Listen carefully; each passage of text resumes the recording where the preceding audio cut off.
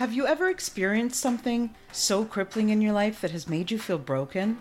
I have.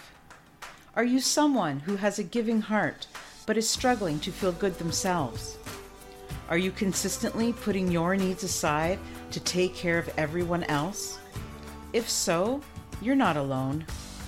Giving starts with giving to yourself so that you are able to give of yourself to other people.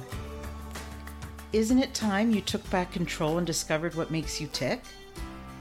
Join me in my journey and find out how you can feel better about yourself, live your best life, and share that with others.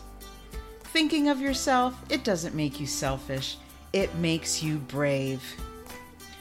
I'm Nelia, and this is the Giving Starts With You podcast. Welcome, everyone, to another episode of the Giving Starts With You podcast. I'm your host, Nelia Hutt, and I just want to say how grateful I am that you're coming on here today and just listening to another powerful expert guest today. Today, I have a new friend. Her name is Susan O'Million. How are you, Susan? I'm great. Nice to be here. Nice to meet you. I love meeting new people. And what better way than to have these powerful conversations that can actually help people?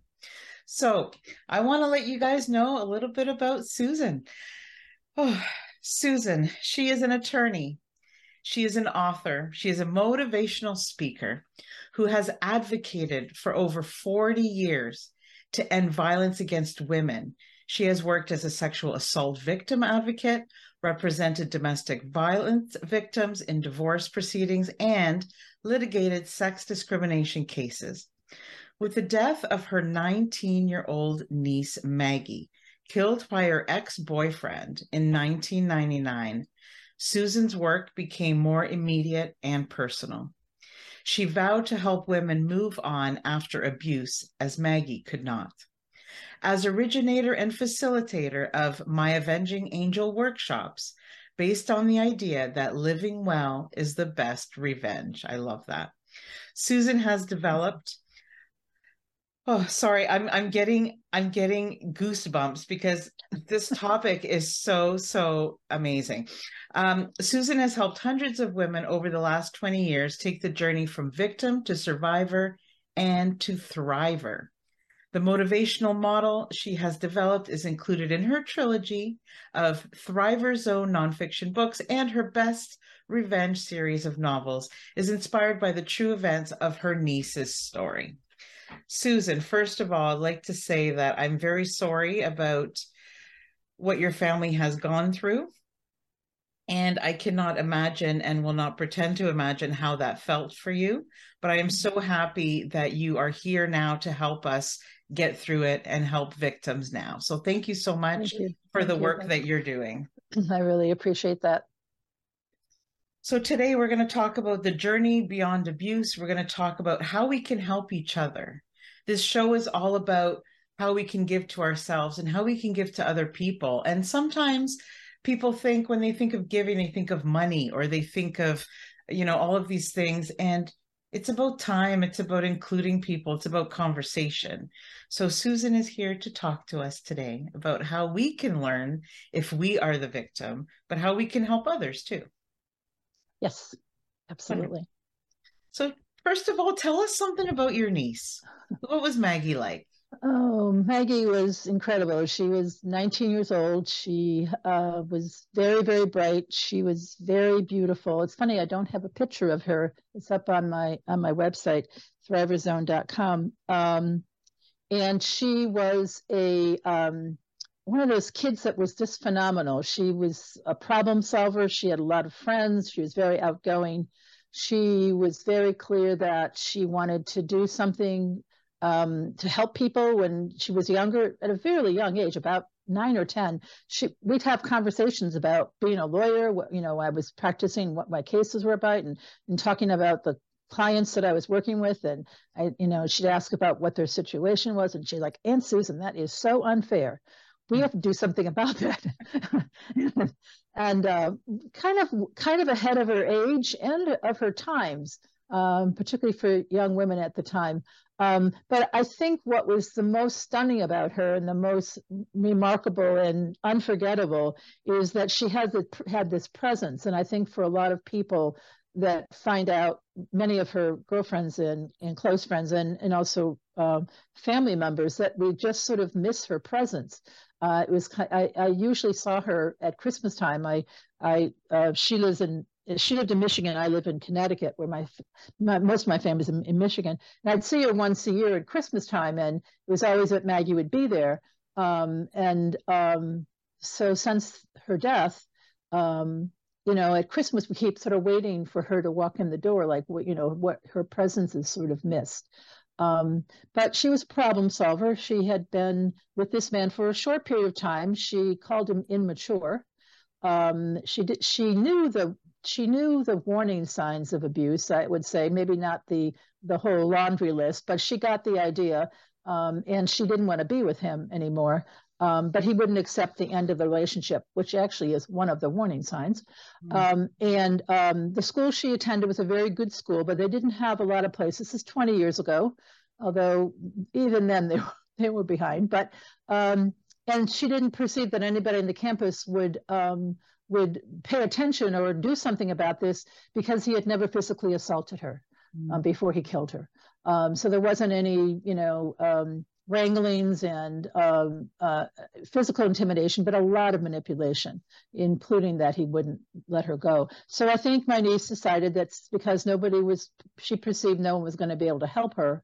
And most of the campus didn't have no conversation about this. There wasn't really a women's center to call, that she would solve the problem all by herself. And that was her responsibility. And so I think she went to his room one more time. He sort of coaxed her into his room, back to his dorm room that night, and to tell him one more time to leave her alone. That's what I think she was doing. That would be Maggie. And she didn't know he had a gun. The gun store owner where he bought the gun, this is in Michigan, which is a hunting state. So he bought a hunting rifle, which was fairly easy to get in Michigan. And the gun store owner, he gave the gun store owner his college dormitory address. This is a small town, a small college. Everybody knew that was a college dormitory address. And the gun store owner had no legal obligation and obviously no moral obligation to call the school and say, oh, by the way, it's kind of odd, but this kid just bought a gun. And the college officials told us pretty clearly that if they had that information, they would have had probable cause to search his room, because there was a no gun policy on the campus at that time. So all these little things that sort of mixed together made it very clear that this campus was not prepared. She was not thinking that he was going to hurt her. And it's that thing where we as women particularly trust and we trust and we trust until we don't trust. But he was no longer a person that she could have trusted. Maggie would never have gone to a stranger's dorm room by herself at 11 o'clock at night. But she went to that dorm room of somebody who used to be someone she cared about and cared about her or something. I don't know how she, right.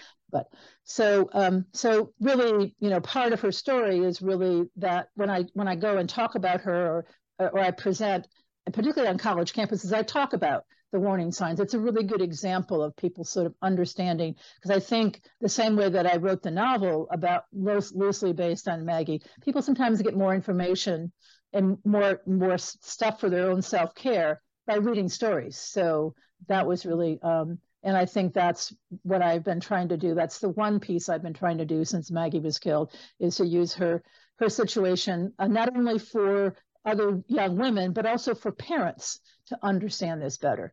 Don't send your kid to a college in, a visit to see whether they want to go there and only ask about how's the food and what's the dorm rooms look like. Is there a student center on campus? Is there information about this? What's out there? What's available if son or daughter has this problem on campus? And if it's not there, then don't send your kid there.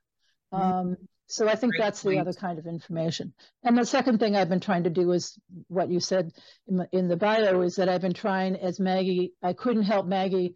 Maggie couldn't move on, that I've been helping other women to move on. And that's really the work that I've been doing, and kind of not something I was supposed to do in this lifetime.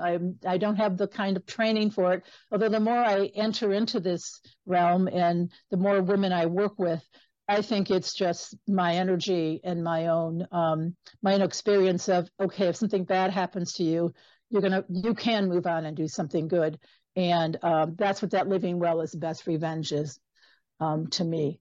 And for many of the women, you're never going to get back at him. He's never going to change. Even if we take him to court, you can throw him in jail, but it's still the same. But you can show him, which is going to drive him crazy, that you can do well without him. And don't we love that? Yes, what an important message. And the work you're doing is so, like, I respect it so much because it's so important. And the more people out there that are there to help these women, the better. The better. And yeah, I would love to go over some of the warning signs and how do you talk about this after? How do you go from being a victim to a survivor? That's the first step. It's a huge step.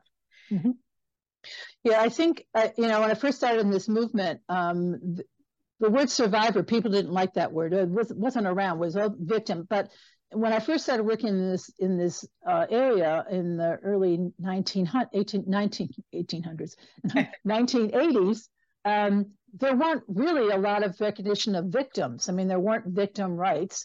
There was the perpetrator, the offender, and his rights or her rights in the court system, which, I've never done criminal defense work. I probably never will, but I understand that. But there was really no recognition of victim rights. So, and in some way, my niece never really identified as a victim.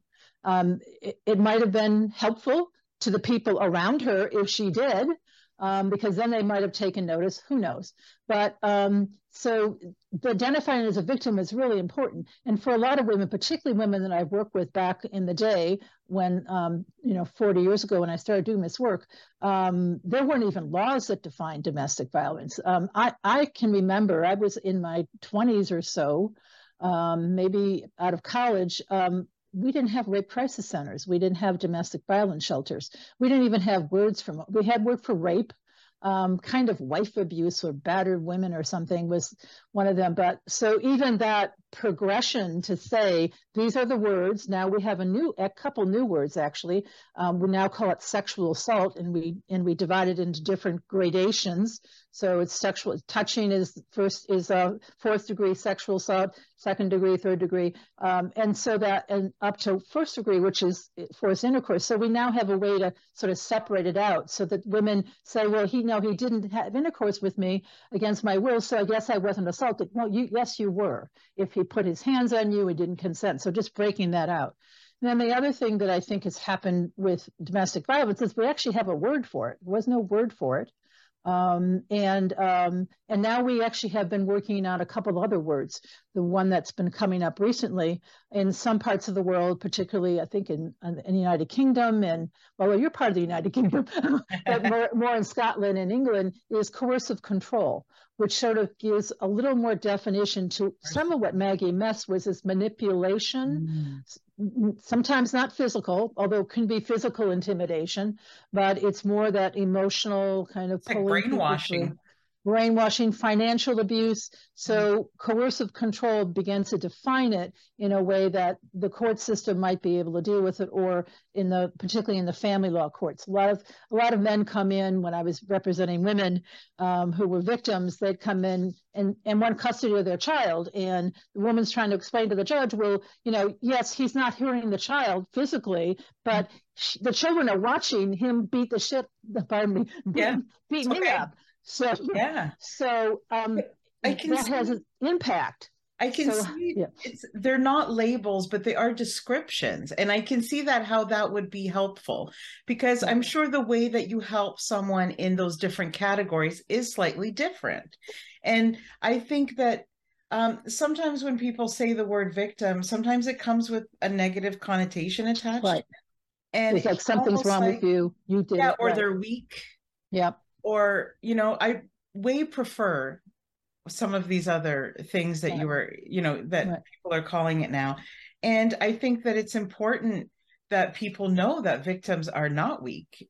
We Right. just, it's tough, because you want to use all the right words and you want to use all Yeah. the right descriptions. I hate saying labels, but it's true what people automatically judge when you use victim versus something else. And Right. I think at the end of the day, we just really need to realize that they're just people who are put in a situation that they did not consent to. Right. Somebody has done something to them. I think the other part about identifying as a victim is that, particularly years ago when I first started working with women, and still today, you'll still meet women that say, I didn't know this was abuse. I thought it was just something I was doing. I thought, he didn't like the fact that I didn't have dinner on the table, and that's why he hit me. So even to have that kind of conversation where you say, yeah, victim might make you feel like you're a weak person, that you're going to be perceived as weak, but the personal is political. This is a larger entity, and so it's not just happening to you. And then you start to put those words to it, then you can say, yeah, and then not only that it's happening to you, but the impact of even witnessing this on your children. And yes, that is a form of child abuse, to watch your mother. And I've met men in prison for the rest of their lives because they did bad things, but they'll also talk about how their father killed their mother in front of them when they were 4 years old. And gee, I wonder why he got into gang violence and ended up killing. So these are all the impacts. So you want to make sure that the person is not just saying, oh, this is all about me and this has happened to me because I'm a bad person. You want them to see that, no, there's a definition, there's a whole, and there are people who can help you, not only to help you get out and perhaps prosecute this person and maybe get you in a better place, but to also help you heal. Many of the women I work with, and I've also done work with male offenders of domestic violence offenders in psychoeducational groups, they will tell you that this is not the first thing that's happened to them, that their trauma history is extensive. Not everybody, but with rare exception with the men, they would, I would ask them, what was your childhood like? And they would generally tell me that they were witnesses, at least witnesses to domestic violence of their mother, or father or whatever, or their grandmother or something, and that there may have also been child abuse. So that impact, which we're just understanding better, adverse child experiences, how does it affect you psychologically, medically, and emotionally the rest of your life? It's huge. And so those kinds of stopgaps, so it's also called polyvictimization. There's more than just one victimization, and it kind of builds on it, so that when you feel as a child that you're not worth anything, that might make you vulnerable for the relationship in which you're going to be treated like you're not worth anything, and then the next thing and the next thing and the next thing. And sometimes it's generational. You could see that, particularly with the men, they would say, oh yeah, my father did that and my grandfather did that, the same thing, so I'm just following a pattern. So to break all those cycles is to get people to see, yes, to identify as a victim, so you can say that it's not just what happened to me, or that I caused it, or that in fact, God forbid, I wanted it in some way. Yeah, because sometimes it's like, it doesn't always have to be murder. It could be just parents yelling extensively at each other. It's going to change the child. Absolutely. And it's going to make them. Well, they talk about it, even fetuses in the womb can experience the noise level and the agitation the mother's body is going through, all kinds of trauma responses. Yeah, it definitely has been, it's kind of like what they call fetal alcohol syndrome, the same thing. The alcohol running through the woman's body with a child is still in utero, is going to affect that child. Absolutely. I don't think we even know all of this. No. I mean, we're just like at the very tip of understanding why some of us, really struggle through life. Yeah, exactly. And I mean, even when it comes to, let's say, alcoholic families, they also have groups for children of parents of alcoholics. Yes. So it just goes to show you that it's the whole family unit. How can you not be affected? Everybody will see a different perspective, but of course you're going to be affected. And I think it's really important that you said today that sometimes people don't realize that it's wrong. It's okay to not have dinner ready. You shouldn't be punished for that. And we need to make that clear. We need to teach people about that, because otherwise they won't see that there's something wrong before it gets to that point. Right. So how does someone go? I mean, I know we can't, talk about and explain all of this in one episode, but how does somebody go from being a victim to a survivor? What's the main perspective change? Like how they think of themselves, or not blaming? Yeah, I think, well, there's a woman named Dr. Judith Herman, who is a psychiatrist who I met many years ago, and I've read her book several times. It's called Recovery from Trauma. And she was the first woman psychiatrist, the first psychiatrist who was a woman, who identified and connected what used to be called, trauma from war, which was soldiers coming out of Civil War, the First World War, Second World War, and certainly Vietnam. We didn't have words then yet, but in Vietnam sort of gave us the words of post-trauma syndrome, PTSD. So she's the first person that connected PTSD, this theory, this concept, with violence against women. And this is in 1990, which is pretty hard to imagine that nobody did that before. But Yes. But what she also wrote in her book was what she calls the 3 stages of trauma recovery. And the first stage she calls safety and security. So the idea that, I call it the victim stage. And so obviously before you have any kind of help, you're not going to necessarily feel safe and stable and secure. But this is usually what happens in the crisis intervention stage, when you identify as a victim, and perhaps you might call the police, and you become an official victim in the criminal justice system, but even presenting yourself somewhere.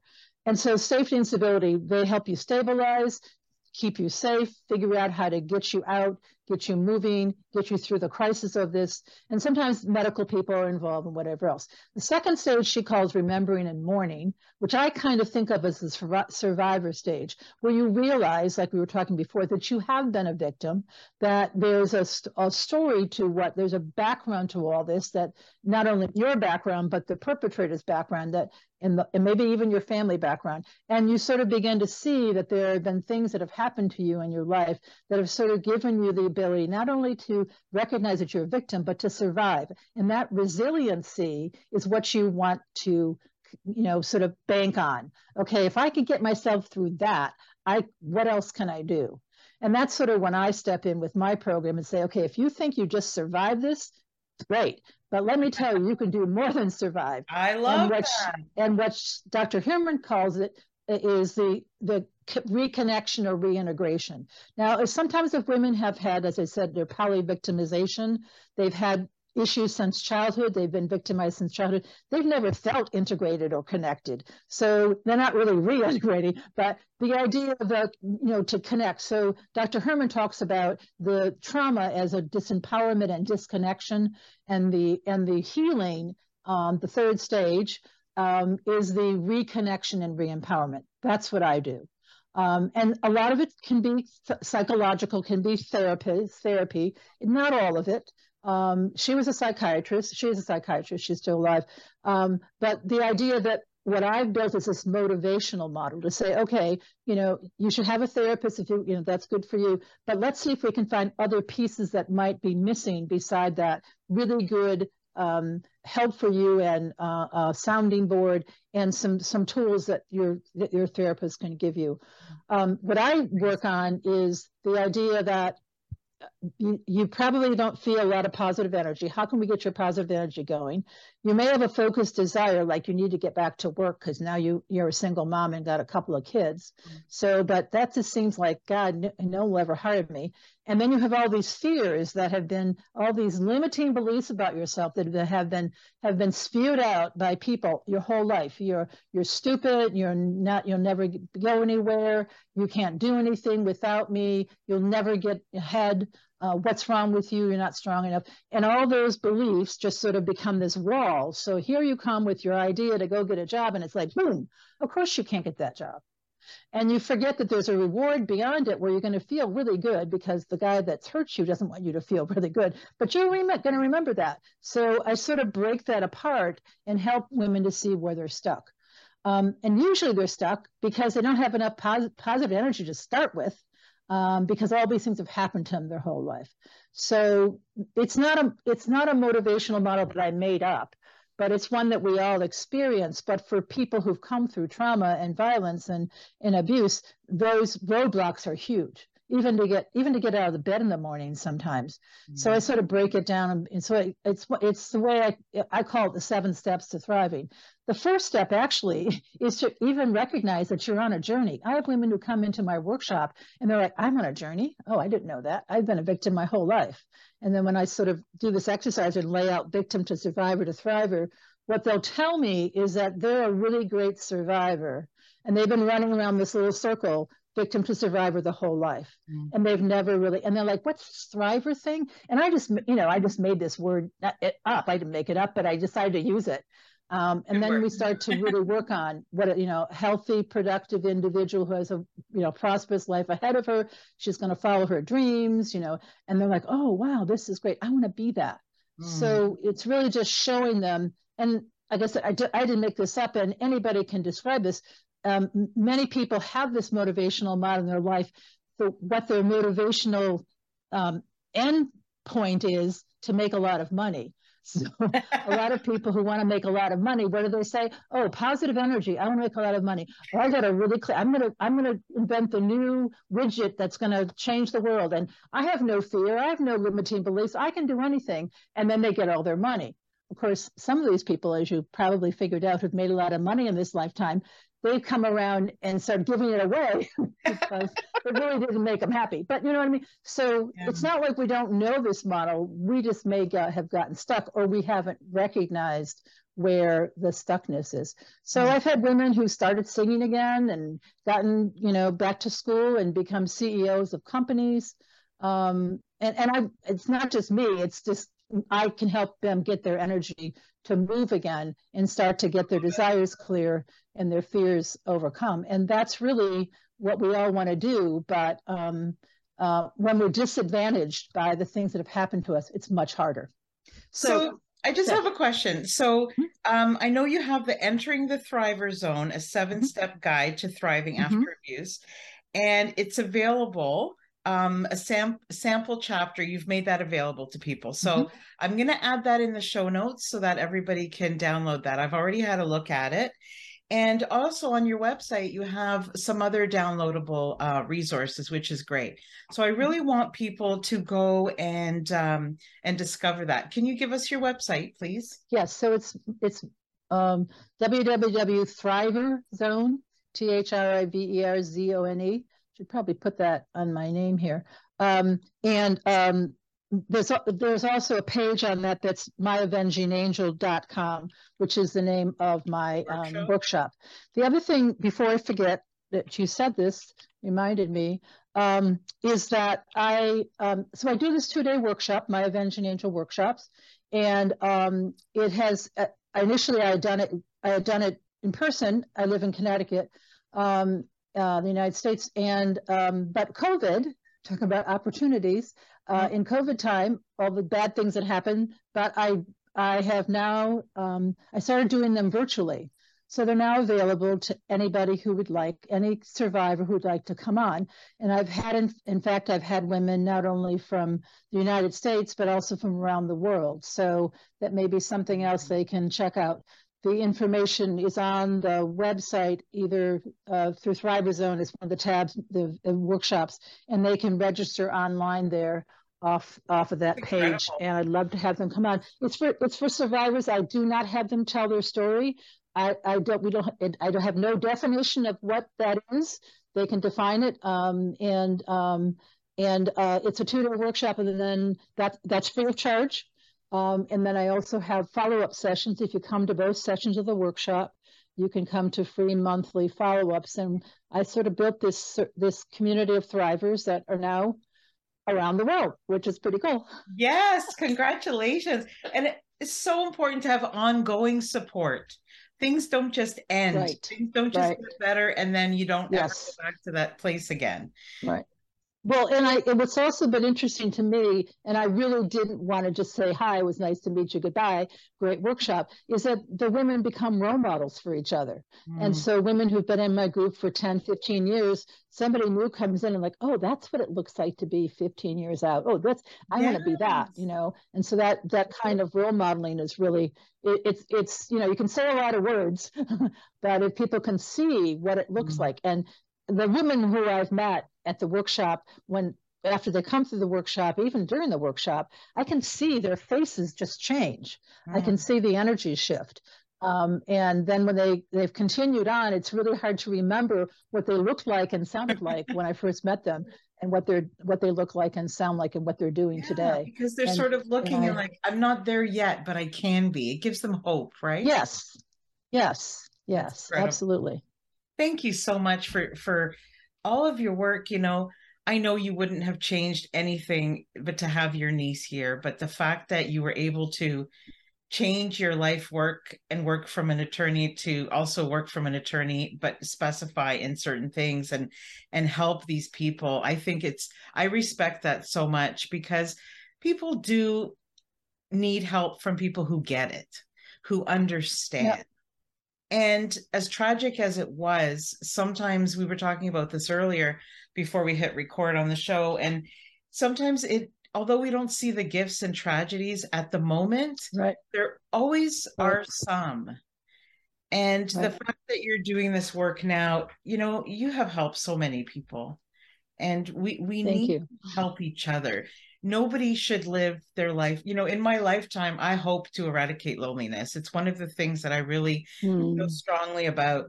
And no matter what life throws at us, if we're doing it alone, number one, you may not heal in the same way if you heal. And I see the world, I see all these lonely people around the world. Why can't we all just connect, And when we're going through that is one of the things that Zoom did, and all the other tools. It's opportunity. I was saying before, it's actually called, there's a term for it, post-traumatic growth. So it seems weird that, trauma should bring you growth, or I see it as opportunity. What's the opportunity? And, the way I wanted to avenge Maggie's death is that there's no way there's not something good that was going to come out of this, no matter what that is, and however you define it. And it could be your own personal definition, or it could be something you do professionally, or something you do, some kind of a charity project, but there's always opportunity. And I think it's not just the way you help somebody else, but how it makes you feel, that you can step out of that loneliness by helping somebody else too. Absolutely. Yeah, I don't think people realize how you gain more healing and you feel so much better and you receive so much more than what you give. Yep. And I think if people realize that, maybe they would start off by giving in a selfish way, but that's okay. Just start. Right. And then once you see the effect on both sides, then you never want to stop. Yeah, that's true.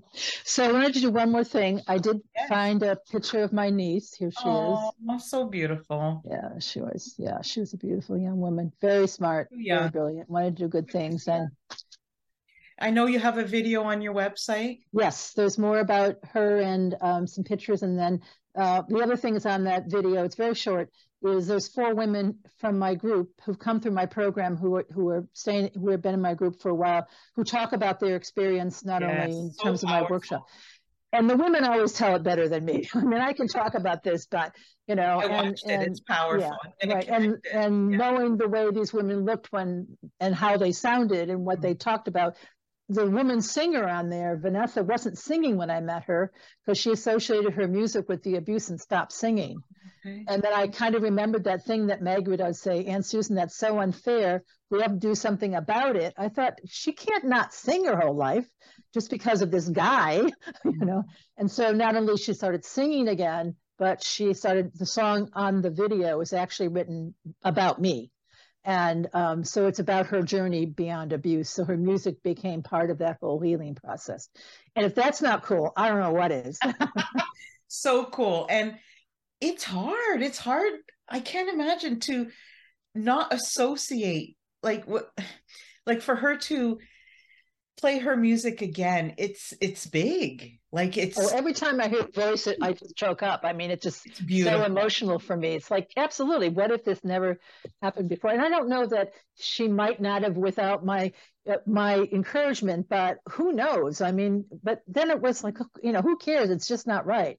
And Yeah, then the it's not women right. like Susie, who's now the CEO of a company, and Sophia, who has her license as a social worker. So those are all the kind of stories that can inspire, but also to begin to see that, you can do about anything, particularly if you have a group around you, groupies around you, or people like you, who just can, I think it's a lot about positive energy because, I can't direct it all. I'm not that good, but, if I can bring energy and they can double up, then I think that's the first step. And we live in a very fear-driven world, and there's some righteous reasons for being fearful in this world. But I always say to women, there's physical safety is a big fear in our life, and that's a real thing. But most of our fears are just thoughts. I got rejected in the past, so it's going to happen again. That's a thought, not a thing. And you start to move through those things and realize they are just kind of little shadows that you can just blow through. But you gotta get your stuff together. So that's what I sort of put together in my motivational model in the 7 steps. I'd love so people would love to check my books out and my website. And I'm also working now on a Train the Trainer program to begin to try to integrate this program, train other people to do it, particularly in programs that already exist. I really would like women to access it without cost. That's really important to me. Amazing. So, in my spare time, I'm, working on those kind of things. Yes, you're incredible. I have something I want to talk about. All right. So we've talked about how to help the victim. So we call it a victim, the person that this has happened to. If we know of somebody, and it's not us in particular, but if we know or we see, or maybe what are the signs that we can see, or what are, like, as a person in somebody else's world or circle, how can we help? What are some of the most important things that we can do to help someone without having all of this training? Right. Do you know what I mean? Like, yeah. As a person on the outside, maybe guessing and saying, well, I'm not sure, but I think there might be going on, something going on there. Well, oddly enough, I think that we actually see a lot of it. And one of the huge signs that many people miss from the outside is, and it's a clear warning sign, is when your partner, abusive partner, is isolating you from family and friends, because he doesn't want you telling them what he's doing, because he's afraid they'll put words on it that will make them feel like it's not just them, it's something bigger than them, like abuse or a crime, or he shouldn't be hitting you when he does blah, blah, blah. So isolating, and usually that happens where, suddenly a friend of yours who's very close is like, I can't go do that. I can't do this. He's kind of, we're going to go out together or something. And it may be legitimate, but after a while, it's like, that's happening a lot. I feel like and that isolation not only makes her feel like she's being closed in, but it serves his purpose to keep her in this little world that's controlled by him. So they always are together. Yeah, and sometimes that's and particularly with cell phones now, well, I love her so much, I want to check out every time, where did she really go to the store? Well, I want to know why she went to the store, so she's not picking up some guy, and that's jealousy. And that's jealousy, and that's possessiveness, and that's the whole thing. So yeah, the idea, that maybe, and there are some wonderful men that want to be in their wife's life. That's true, but there's a definite line there. I think the other thing I've been learning a lot more, I've been doing a project with another organization that I work with, and that's about financial abuse, controlling money, not having access to money, being given an allowance, being told that, I can't go out with you because, he's got me on a tight budget or something. And it may be kind of a little jokey kind of thing, but when you start to put this all together, and I think the other thing that's the most important thing, and what happened to my niece, is that this is not about physical abuse. And you can be coercive control and manipulation without any kind of physical abuse. You may not be seeing bruises and red marks on the face, or that's possible. And she may be using makeup to cover it up or whatever, because she's embarrassed by it. But those are the kind of things that sort of putting those together.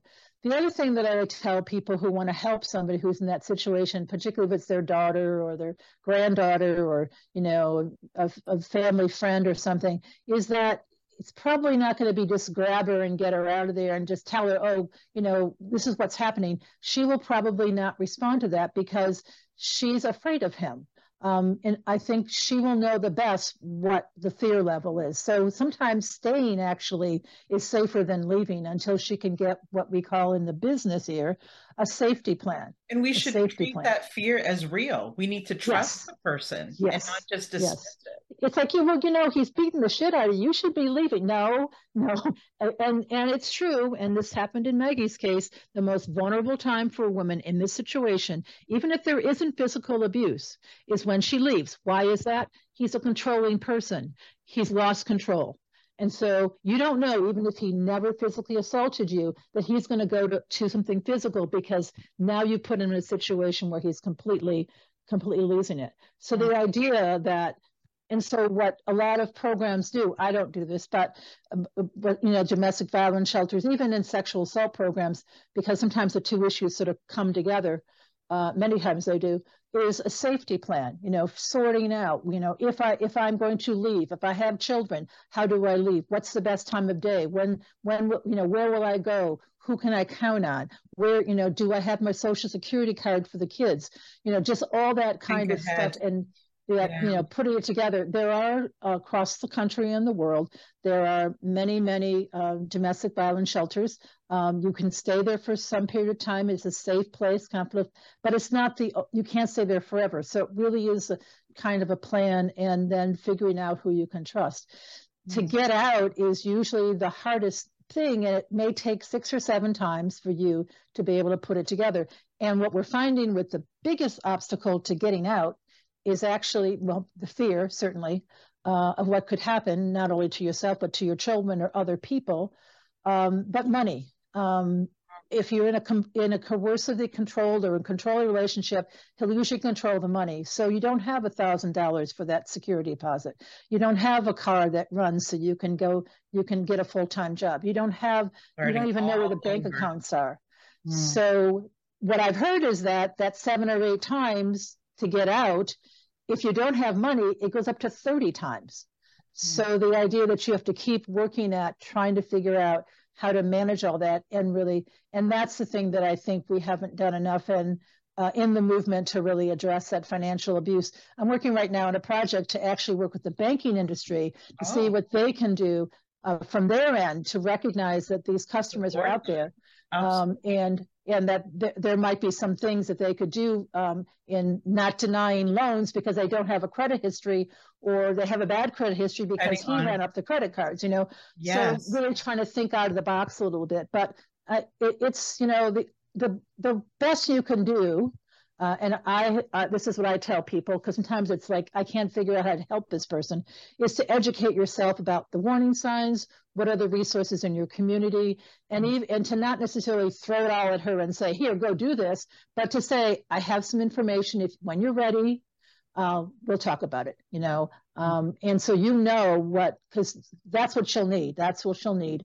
Somebody who's not isolated from her, but also can give her some good information. And then it may not happen the first or 3 times. Don't judge and believe them when they tell you. And don't think you understand what this is about, because you don't.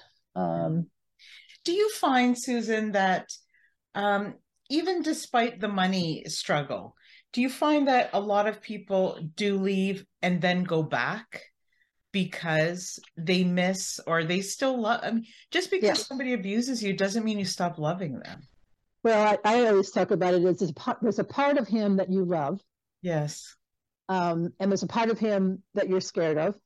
There's a part of him that, because of that fear, you need to leave. And there's a part of him that you want to stay. I saw this a lot when I was doing divorce work years ago. It's particularly around Christmas. Mm. Oh my God, it's the holidays and I'm going to stop my divorce because, he's doing so well and we're having a great Christmas. And then the day after Christmas holidays, I get the phone calls. Okay, that's it. He drank the whole holiday. So yeah, it's a way. And, the reasons why women stay is because not only they have some love for him or some part of him, they also believe that he's going to change. And he could. But the statistics are that most men who change or people who change from that kind of physical and emotional abuse are not going to change overnight. They're going to wake up some morning and say, oh, wow, they're going to go through some kind of program, some kind of therapy, some kind of activity, and maybe they'll be better and maybe they'll never be better with you. So, but yeah, and then the other idea is that you want to preserve your family somehow, and not break it up. But I think that also, if you've been with someone since your early teens and you're now in your 40s or your 50s and you haven't been in a different relationship, you might still not see that there's something wrong. Yep, that's true. Like, well, this is how it's always been. Doesn't everybody live like this? Yep. And sometimes it's not until you see somebody else or you hear from someone else what's going on in your home, or and not to blame yourself for not knowing differently. I think we blame ourselves so much. Right. If I wasn't like this and if I wasn't like that. And that's why I think awareness is so great. And that the fact that you're talking in campuses, I think is amazing. I went with my son. He's in grade 11 and we went to look at some universities. He's a little young still for that, but we went. And one of the things I never thought to ask, like you were saying earlier, is what safety measures do you have? Right. And without even asking, and we were just a group of boys, there were no girls in our group, they automatically said, so we have I don't know how many feet, they had the station where you could press a button. It's like a panic button. Okay. And they demonstrated it for us where the security on campus, how long it would take them to get there. Or even if it was just, I feel like I'm being followed and I'm not comfortable and I want to get into my dorm. Push the button. And they had so many of these, and until they said it, I didn't know what it was. Right. But I think it's so important. Yep. And I think parents can make a difference. If there's enough parents that come to those visiting days and say, where's your rape crisis center? Where do kids go for suicide prevention? What kind of counseling's on this beside the academic counseling? What if my kid has a problem with blah, blah, blah? And some of these campuses, that at least over the years now, it's changed a bit. They believed they were kind of like insular, that these things didn't happen from the outside world. So you weren't able to go outside to get help. That it was a sign that you were mentally ill, that you had to go out and get some therapy counseling or whatever. And I think for a lot of kids, particularly kids who've come through COVID, there's been because their school has been disrupted, the schooling has been disrupted.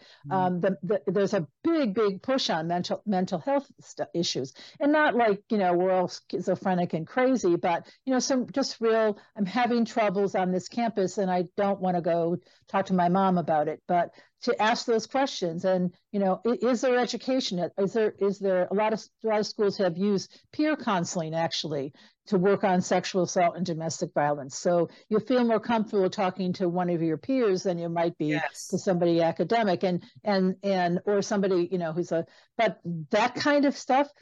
I think a lot of it's because schools are really unsafe, particularly around guns. And so this is an issue that the schools know they have to deal with, not just because they're afraid they're going to get sued, because they want to protect the students. And it's not just this Pollyanna kind of, we're all going to go to school together and it's going to be fine. It's really, it has moved so vastly, even in the 20 years that Maggie was killed. At the time Maggie was killed, they didn't have, what do they call that? We used to call them fire drills, the active shooter drills. That's just, first of all, I think that they're terrifying to me, but that's because I live in a different generation. But the idea that this has become to the top of the level, but the more parents can reinforce that, the more parents can reinforce that I will choose this college or not, because I don't see that there's enough of, these kind of safety measures there. And some schools are like the school you were talking about, they're actually touting it, which is kind of interesting, rather than just, we got great food in the dorms, kind of if thing. anything, if anything, it prevents it, because if people are going on the attack see all of this stuff, it does prevent it. So Susan, before we go, I just wanted to say that we today have been talking about women as being the victims, and I know that's who you work with, and I know that so many more women than men are victims. But I know both men and women listen to the show, and I just want to acknowledge that the rise of men being victims is there. Right. Well, I think it also, I don't know that more men are being victimized. I think that men are more likely to come forward these days. I think and particularly some of the men I've worked, when I was doing offender groups, I actually work with women who were offenders, or at least had been arrested for domestic violence, although sometimes they were victims. But I've also worked with men, particularly in a gay male relationships, where one of them is the victim and one is the perpetrator, and it's always much difficult. So I think the other group of men that has been shifted a bit, although many more resources they're available for, are victims of male sexual assault. I think the clergy abuse, particularly in the Catholic Church, a lot of that has raised awareness there. There are a lot more resources, but and I've had some men who've approached me to do a workshop with me who are male sexual assault victims, particularly child sexual assault victims. And I've done some work at a couple of men's prisons here in the Northeast United States, and they're very interested in what I do. Some of them are there for killing their spouse or their partner. Some of them are there for violence that was associated with gang violence when they were children or young adults. So, but they are seeing themselves as also wanting to be on the journey to move beyond what's happened to them. And that's not always a conversation that is understood. Plus, they also realize the impact of witnessing domestic violence as a child. They say that if you witness domestic violence as a child, you are more likely to either become a perpetrator or a victim yourself when you grow up. Or work as a change maker. As a change maker, right. And I have met a number of men like that who are, in fact, recently, several men I've met in other careers and other industries will start out by saying to me, my mother was a victim of domestic violence. I was, a kid, and so I build widgets, but here I am today, and tell me what you need, So they totally. You could go one way or another. Yeah, I remember hearing a story. Good. I remember hearing a story. Two brothers living in the same house, and one brother, we asked, "Well, why don't you drink?" And he says, "Well, my father was an alcoholic." And the other brother was a drinker. And he said, "Well, why do you drink?" And he goes, "My father was an alcoholic." Right. That's right. And so and I'm sure that a lot more of them repeat the pattern, but there are some who just go the other way and just want to help more people because they know how much suffering it goes along with that. Right. And they totally get it. It's not their field, but they totally get that this is important, and they start to think about how they could be a role model, even if it's not in service in a particular social services. But I used to regularly have men come in from the community who were role models to the offender groups and talk to the guys. And they would sometimes they talk about their childhood too. Other times they talk about how they rose from where they came from, and the guys would just love it. It's like they needed role models. They needed to see. Yeah, and as parents of boys, teach them. Being masculine does not mean holding your body against somebody who is not a willing participant of any kind. No. Well, I used to tell my guys, you can be controlling. You can tell her to, make dinner and do this and not do that, and blah, blah, blah. And she will probably do it because she's terrified of you. But will she love you? No. And if you're looking for love, I think I'd rethink that a little bit, And they kind of look at me like, oh, okay. But I also see a rise, like, I don't know if this is the right show for it, but I have to say, I also see a rise in teenage girls being more controlling. I That's do. possible. And I Mhm. think that we all need to just be aware of what is right, what is wrong, teach our children how to love each other, teach the different sexes how to live together, and that, the only person we can really change is ourselves. And I Mhm. know that's not easy, but one of the things that you did say, um, you said a lot of great things today. Honestly, you're really helping people. But one of the things that you said too was how you just can't pretend that you're in that person's situation. There could be 1,000 victims, and all of them have similar threads, but most of their stories are different. Most of what they've gone through is different, although they have similarities. You even between them, you can feel you can feel the connection because it's so strong, like in your video, like they feel for one another and they understand to a certain degree, but it's still everybody's story is different. So when you're looking from the outside, you need to respect that, and you do really need to listen, and Mhm. don't pretend you know how people feel, because sometimes that is one of the worst, and that is one of the easiest ways to shut down that communication with that person. Right. But my theory of it is that you can show them the path. You can help them to get some positive energy and begin to move their energy. And you can also say to them that you can do this, Mm. and if you've gotten to where you are today, if you can do that, you can do about anything. I always measure my life and the challenges in my life by my niece's murder, how it felt after when I found out in the middle of the night that she had been killed, and the initial things I thought I couldn't get through, particularly to help my brother and sister-in-law afterwards. And so when I have, like I'm going on a podcast today, and it feels really scary. Is that as hard as what I had to do with after? No, this is easy. Mm. I need to gear myself up, and I need to get my positive energy and quiet down my inner critic and blah blah blah. But I try to benchmark things, and I think that's what's really interesting, because when I say that to women, they're like, you're right. Um, already did the hard thing. This is something that I can conquer, and I think that Mm. that belief that there is that energy inside of you, and that there's nobody or no thing that can hold you back except yourself. And Mm. that's really the exciting part of it, because once they get into that loop where they stop questioning themselves, i see them do I see them do things I didn't even imagine when I met them they could do.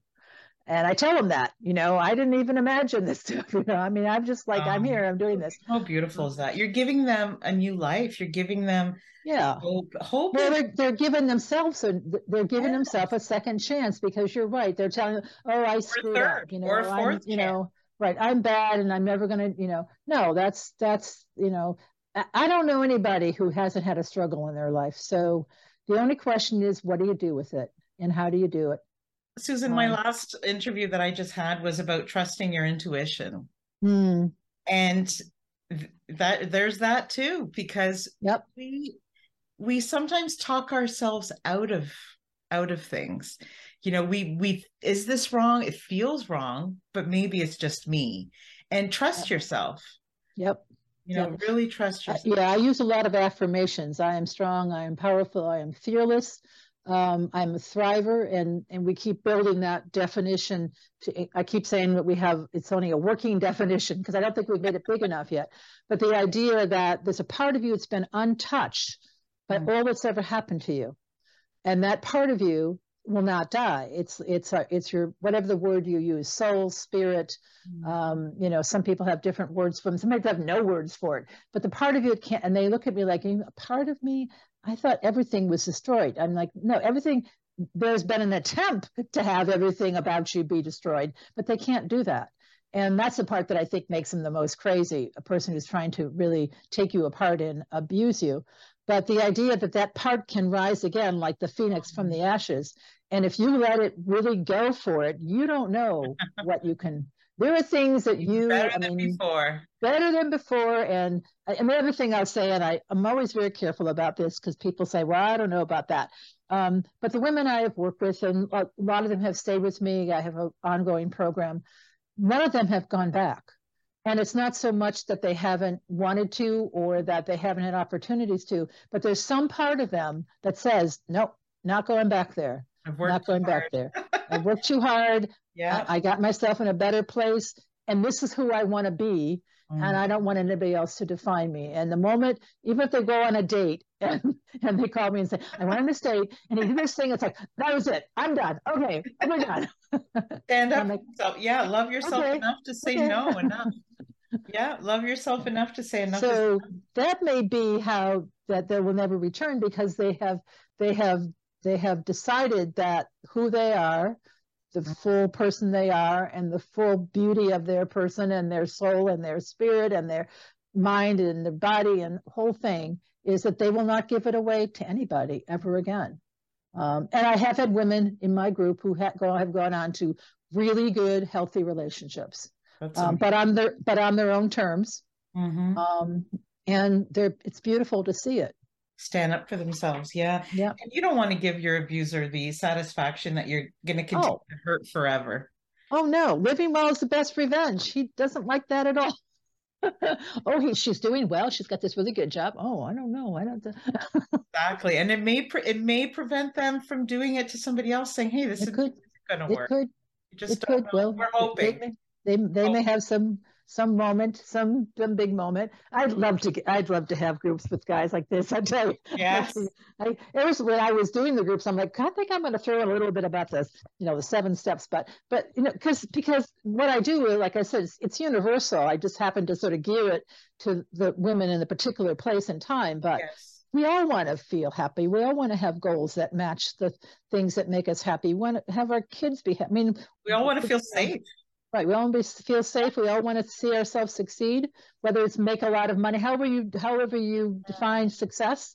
So these are all human things we want. And then somehow the disruption is what we're trying to figure out. But there are many people who are helping. So that's good. And I love that you're going to campuses. I think it needs to start earlier. I think it needs to start grade 8, like before kids get into high school. Oh, I've done middle school presentations. Yes, I love that. These kids know a whole lot more than I do. All right, good for you. Middle school. I am so happy. They were really cool because they're like, no, my boyfriend, if he did that, that's it. But some of them I could say, I didn't know that, my boyfriend comes down the hall sometimes and hits me on the shoulder, like, because he likes me. I was like, no. Susan, we can't always prevent things from happening, but we can definitely help people live good lives after. Mm-hmm. And that's what you're doing. And sometimes I can't find the right word in the English language to describe how incredible I think that is.